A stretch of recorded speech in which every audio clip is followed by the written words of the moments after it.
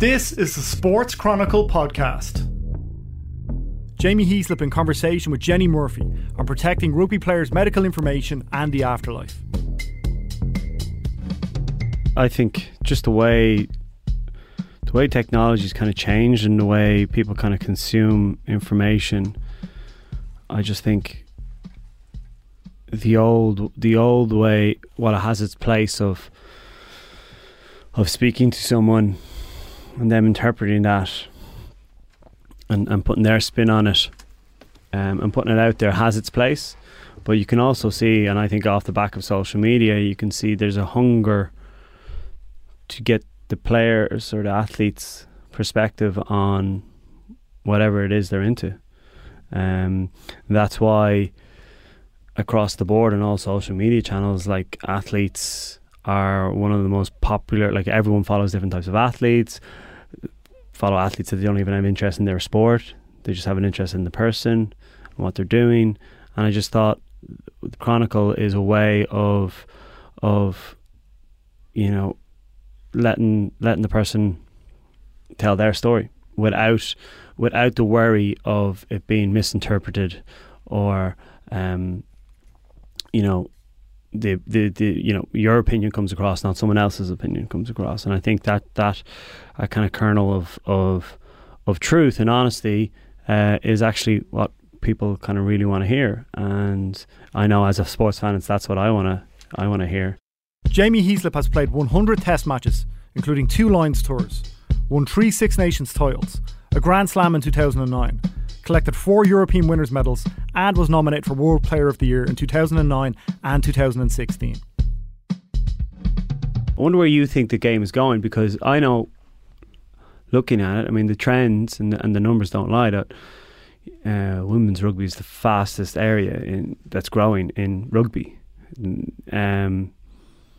And you're seeing, you see it on the most basic level when we go to little kids camps and in the summer, and you go around Leinster and you see more and more and more girls playing. I remember when I was young, when I played, I think there was only one, Carrie Watkins. I'll never forget her. Carrie Watkins, she played hooker, and she was the only girl that I ever come across playing rugby. But now you see, like, it's we're nearly, everywhere. Yeah, it's nearly 50-50 when you go to the camps now, which is amazing. But, like, I wonder where you think, as being in it, from the kind of, you know, from where it's going. Where do you think it's going? Like, when I started playing rugby quite late. I was like 19. I played Gaelic and soccer, and it's only when I went over to university in Twickenham and I saw the girls train, and it looked like tough. And I always used to get blackcarded for bumping into people in Gaelic and soccer, and it's like, that might work a bit better. Even just for a pure fitness kind of thing, it'd be good. And I fell in love with it straight away. And there was, you play rugby, and you get that from, you know, people over in Ireland and even people in England. And now there's no difference. It's like the same as Gaelic football. It's the same as saying you play football. So there's that area, there's that kind of part of it. The reaction, there is none anymore. But as well as that's, like, the crowds that are coming to our games, the people that have been playing. Like, I went to, like, Nace Rugby Club a couple of months ago, and I was looking at the 2 pitches, and it was all underage, and they were all girls, and it was over 60 of them there with, like, scrum caps that were too big for their tiny, tiny heads, and gum shields falling out of their mouth. They just wanted to wear gum shields because they've seen the players on TV wear gum shields, so there's no need. But, like, it was great. And there's more women, especially now. Like, Australia is ahead of the game in terms of where rugby is going. They see it as a viable business option. They see it as, you know, possible careers. There's girls there that they're going to college, but then they're not necessarily having to kind of look into the future, being like, I need a safety net, because rugby can be that safety net, I guess.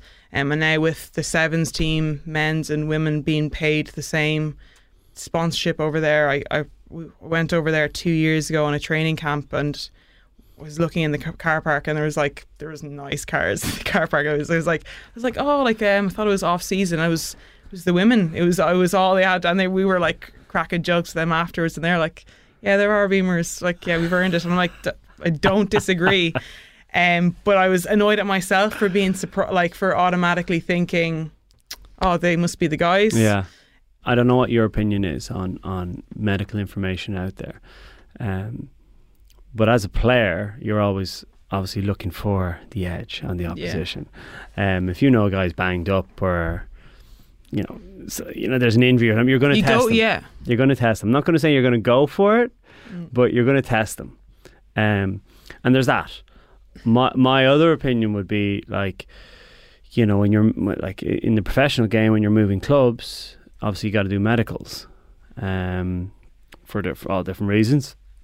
And I think, there's a thirst for content. There's a thirst for knowledge and insight into what's going on with athletes and players, and they want to know everything. And I if you work a normal job, I mean, your medical information is private. It's not public information, and that's I think I go, okay, it's a game, it's a sport, everyone loves it, but you got to remember it's a job, so the same rules still apply here, and we can't just willy-nilly throw information out there, And I don't know. I know what your spinning is. Well, no, as well, because for me it's I still agree with that, but for you, I think it's even heightened, because if you decide to change clubs or go elsewhere, it's a negotiating point. And if you're, I've got this squeaky ankle and it's not great or whatever, that can be used against you as well. So I don't think there's a need for it. Like you said,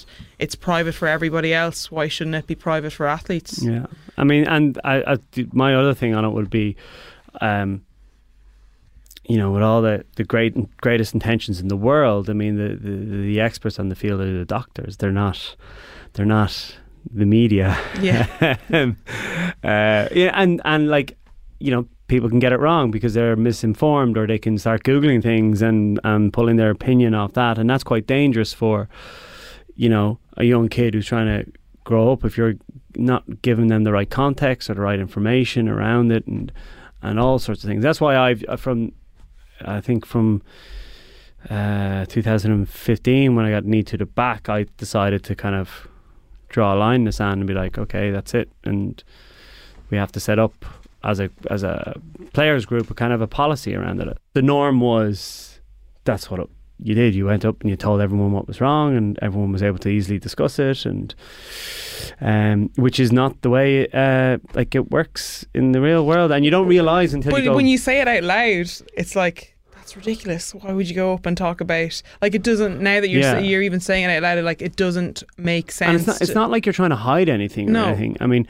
I suppose it was like who owns that information. I know they're your employer, for example, but they don't.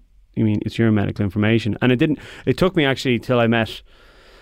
I was seeing a surgeon about something, and this is in the last year, for example, and he was like, look, I don't have to speak to anyone if you don't want me to. I mean, they can't make me speak to them if you don't want me to, and you can convey whatever information you want, and that's the deal. It's like sitting down with a solicitor, you know what I mean? And I was kind of like, it took me for that to realise, oh shit, while we're a professional game, there's still a lot of things we got to catch up on, and we got a lot, like in terms of, we touched on at the very start of this, even how athletes deal with the media.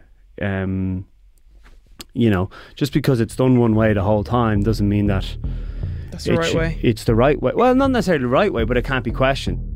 Jenny Murphy was part of Ireland's historic 2013 Grand Slam team and had a major impact in the first ever senior Irish victory over New Zealand en route to the 2014 World Cup semi-final. Are you happy to stand over what you're doing with the Chronicle more so than you would, let's say, a normal interview? Are you prepared to be more honest in doing the Players Chronicle than you would be? Yeah, because the power is with me, and at the end of the day, I'm going to sign my name to what I've written, and I know that it's just me that has said it, and it's just my voice, and I'm comfortable with what's being said. But sometimes with the media, a lot of the time, you can have a quote, and when it's taken completely out of context, it's twisted and it's it's manipulated and it's shown in a way that's not what I meant at all, and you're left looking like an idiot, and and it's just so a lot of the time I can understand why some of my teammates and myself included would be uncomfortable doing interviews, especially when like cameras and microphones were first thrust in front of my face, because we weren't given any media training, and it was just told like, don't say anything stupid or ridiculous or whatever. And like saying that to me is like, oh my God, I can't say anything, because that is my modus operandi. I say stupid, ridiculous things, and when they're taken out of context, it's even more stupid and ridiculous. So it's with this, I know I can look at it and be like, yeah, that's my voice, and I'll stand by what's been said. And I think with something like the Chronicle, you're going to get that from other athletes. They can own it themselves, which is because I think the one thing I'm quite conscious of is that I don't want to take away from what or how the media has played a huge role in elevating the game of rugby, especially in the last, since I started in 2005. So even before that, in the under-20s World Cup, you know, when was that? That was 2004. I mean, we got to the World Cup final the first time there, and it was like on TV, and then all of a sudden, like, all the Alakadoos turned up out of nowhere, and the press officer was there, who actually I played rugby with in Trinity, which was weird. I was like, Carlo, what are you doing here? But they played a massive role in, like, you see the amount of coverage like rugby gets now is huge. But I think where we've missed a step is let the person, let the player or let the athlete tell their story, and it might not even be about the game. Is the thing. It could be about anything. It's just it's providing a platform though to do it. You know, that's how I feel about it. That's why I'd be quite passionate about it, because, like, I mean, we've all sat in the interviews where, okay, well, you're playing Wales this week. Okay, what do you think of X, Y, and Z? The X, yeah, right. And you know, you're not going to give anything away. You know what I mean? Yeah. You're not going to tell the game plan. You're going to try and convey yourself, obviously, and your own opinion and stuff. But I because you're not writing it, you're not controlling it. I think, for me anyway, it's always been quite scared. Like, scared. Like, I would be scared of being misinterpreted.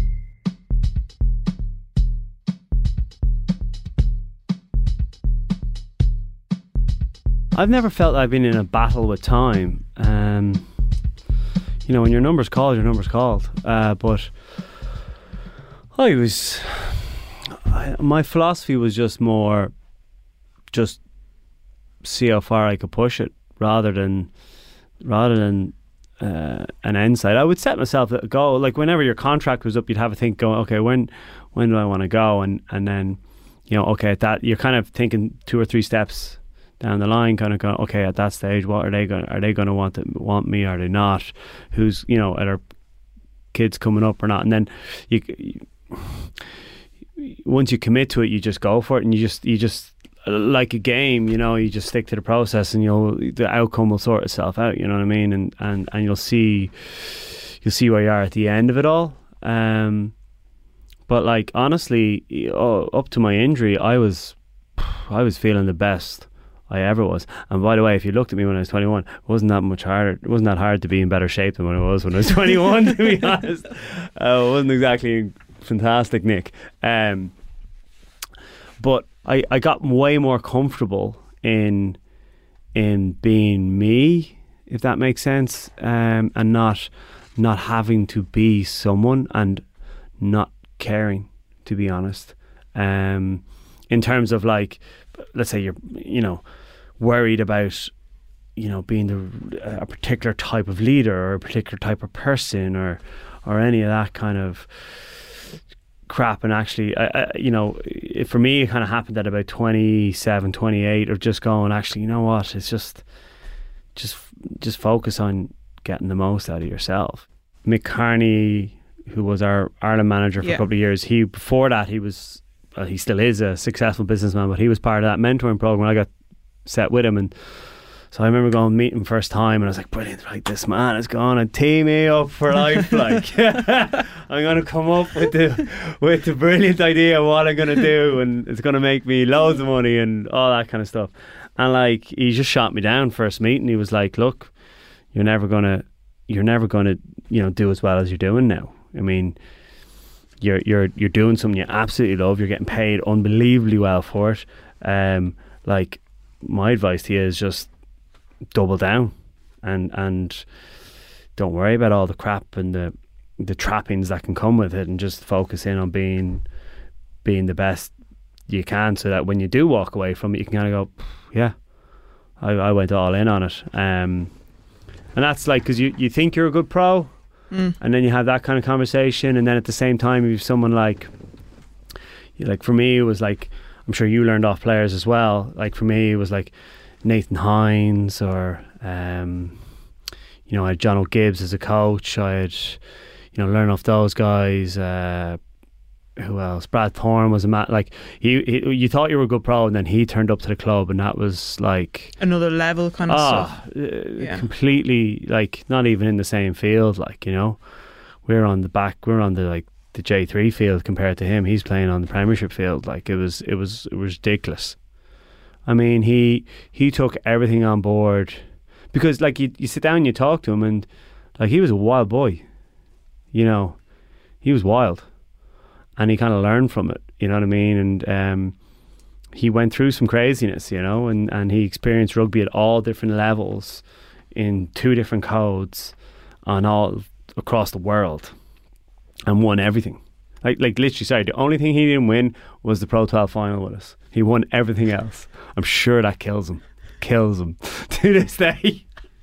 But, he questioned... He made me question, like, okay, what are you willing to sacrifice for this, to say, like, that you're willing to stand over as a body of work? You know what I mean? Are you willing to kind of go through it okay and have a grand old career and it'd be grand, and you come out the other, you come out the other end and you're kind of like, if you sit down and have that honest conversation with yourself, are you going to be proud of it, or say that you did it? And for me, it kind of ate at me, that conversation with him and Mick, and it was like kind of a bit of a perfect storm, and it was a big kind of moment that pushed me forward.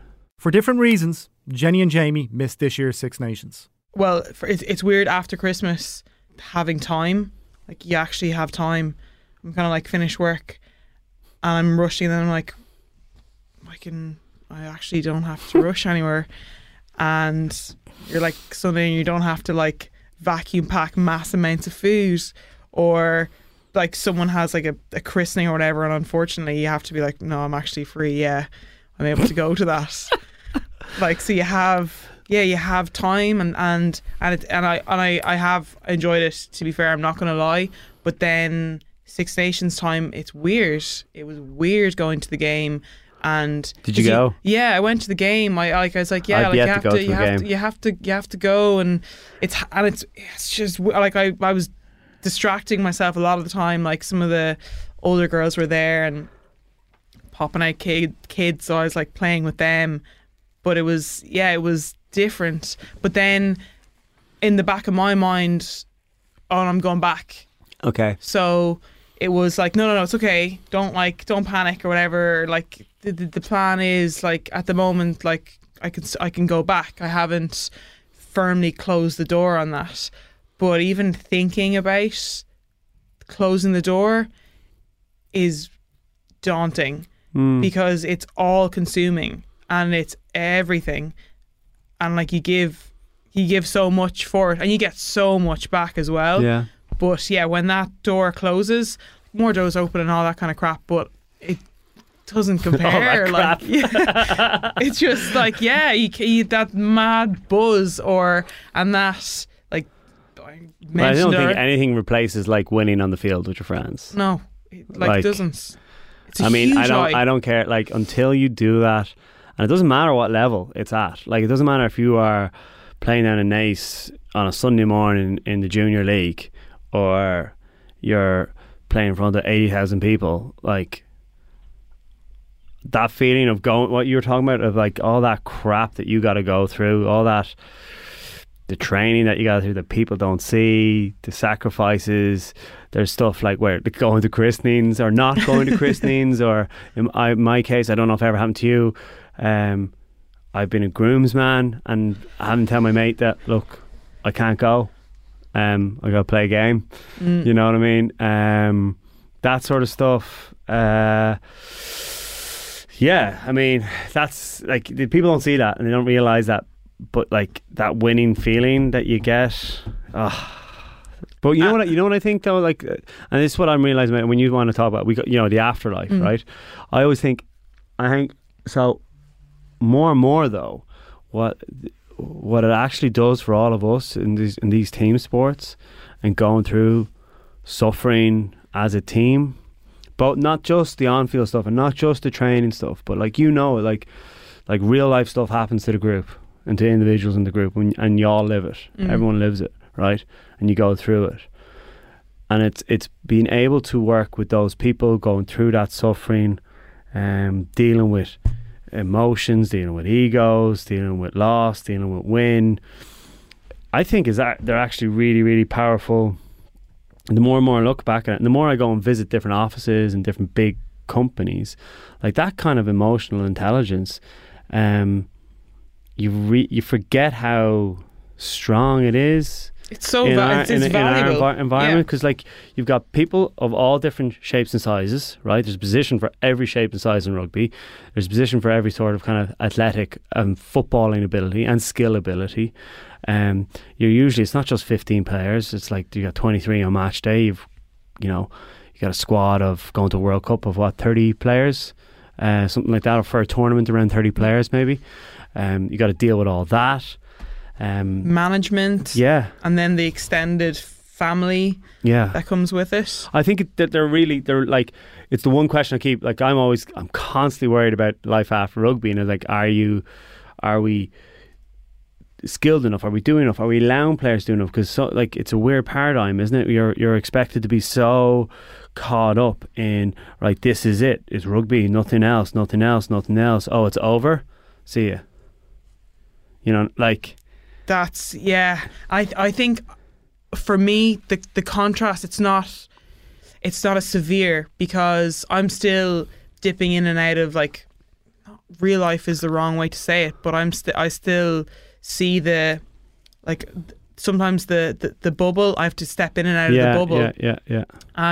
But like when you're in that really intensive, especially like during World Cups, and you guys are together even longer than we are, because you're so, and it's crazy. What's the World Cup? It's 4 weeks, and then it's 7 weeks plus whatever you're in camp for in some before that. Like you end up World Cup year with us, you end up being with the guys for 4 or 5 months. I think some people, we touched on it before, I think some people get caught up in, because it's so consuming, right? And like, you want to be the best rugby player, right? It doesn't matter if you're male or female, it's still the same drive. And there is always the potential to get completely caught up in it. And some guys are completely all in. They watch nothing but rugby on TV 24/7. They're thinking about it the whole time. Their missus is talking to them about it the whole time. I'm sure it's the same, right, on both sides. But that's why I've always made a conscious effort to have outside interests, just to get I need the balance, right? I think if you go deep on one thing, I think you can achieve amazing things, but I think you don't get longevity in it. Well, you're Jamie Heaslip first, and you just happen to be a rugby player, as opposed to I'm Jamie Heaslip, the rugby player. There's a big difference, a huge. And then as well, when you do step away from rugby, it's in, like, whenever you do that, and you have that innate drive to be the best that you can be in whatever you go and decide and do next, that doesn't turn off. You just find something else, and it's different kind of highs and stuff, but you still want to be Yeah, good at I what just you think the decide guys, to do. I think where people struggle is where they don't realise where that line is, maybe. And you know, a lot of professional players are finding it tough to find their feet again and find their kind of their passion. You know, sometimes, like I've talked to Bernard about this, that sometimes you get actually kind of a little bit jealous of the GAA players because in a weird way, and exact the same as you guys, like, okay, they are all in on their sport either side, and you know, like Dublin's a great example. They have great facilities and they're able to do both, but they also are able to carve out a career, and they get that balance. You know what I mean? It's not Because they can. They have to. Yeah. And it forces them, and you kind of like, when they finish, they just kind of continue on maybe what they were doing as such. And it can be daunting for guys because, like, for you know, now especially because the blokes are professional from about 18, 19 the minute they go into the academy, pretty much.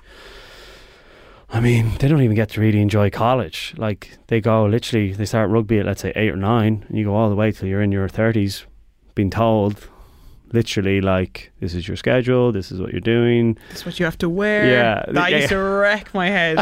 Like, it's fine for 2 weeks, and then myself and Ali Miller would be like, I'm sick of being told what to wear all the time. It's just like, conform. So yeah, we'd rebel and wear like the wrong tracksuit bottoms, and he was like, oh my bad, but really inside we were bastards. Like, oh yeah, it was. Yeah, I used to cut the, you know, the big back, the kind of the cotton pants you'd get. I thought I was badass. I just make them into shorts and wear them as shorts. That was my way of. That was your quiet rebellion. Yeah. Nice. Joe just laughed at me normally. No. Yeah. I didn't want to destroy property because we wouldn't get a second pair. So See, I had the bag man in the pocket. I'd rattle in my pocket. You see,